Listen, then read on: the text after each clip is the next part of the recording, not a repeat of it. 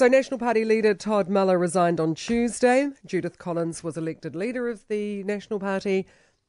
And now this morning, senior National MPs Nikki Kaye and Amy Adams are quitting politics. You heard from Nikki Kaye earlier this morning. She said she'd decided to reevaluate her life. She'd put a lot of time into politics and now was the right time to go. Amy Adams joins me now. Good morning to you. Good morning, Kerry.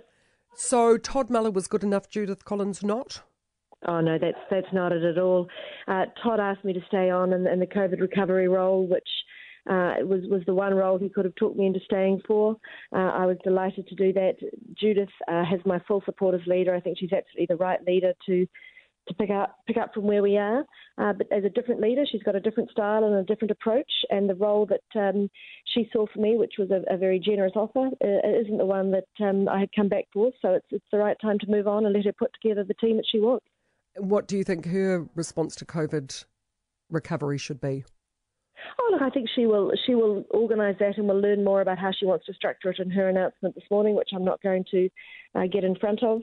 This is just a personal decision for me. Obviously, I'd made the decision last year that it was time to wrap up my time in politics. Todd asked me to come back. He had a very specific view about how that could work, and it was a role that I saw I could add some value to. But now with the change, I have the ability to leave knowing that the party is in good hands, that there is strong leadership in place, and I can return to the plans that originally made. Although Judith Collins made the point that it's about the depth of experience that her party has, which gives her an edge over Labour. She's losing a lot of that experience with you going, with Nikki Kaye going, with Paula Bennett going. Look, even with those retirements, there is still an enormous depth of talent and skill in our caucus. And actually one of the things I think that makes our party very strong is that we do have regular renewal and people moving through. It's never too good to have people staying for a long time without new blood coming through. We have the right mix of energy, experience and talent that I think makes us the strongest team for this election. It's not looking terribly cohesive, though, and I think that's what people are looking for in uncertain times, is certainty.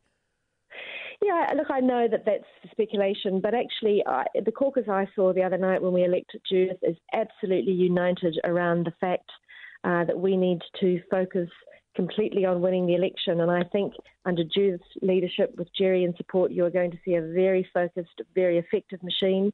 One of the reasons that Nikki and I think that we can go is because we know the party is in safe hands, and that gives us the freedom to be able to, I guess, put our own private lives first for the first time in 12 years.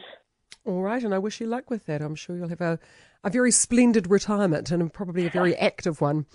Thank you very much for your time. Amy Adams announcing her re-retirement from politics.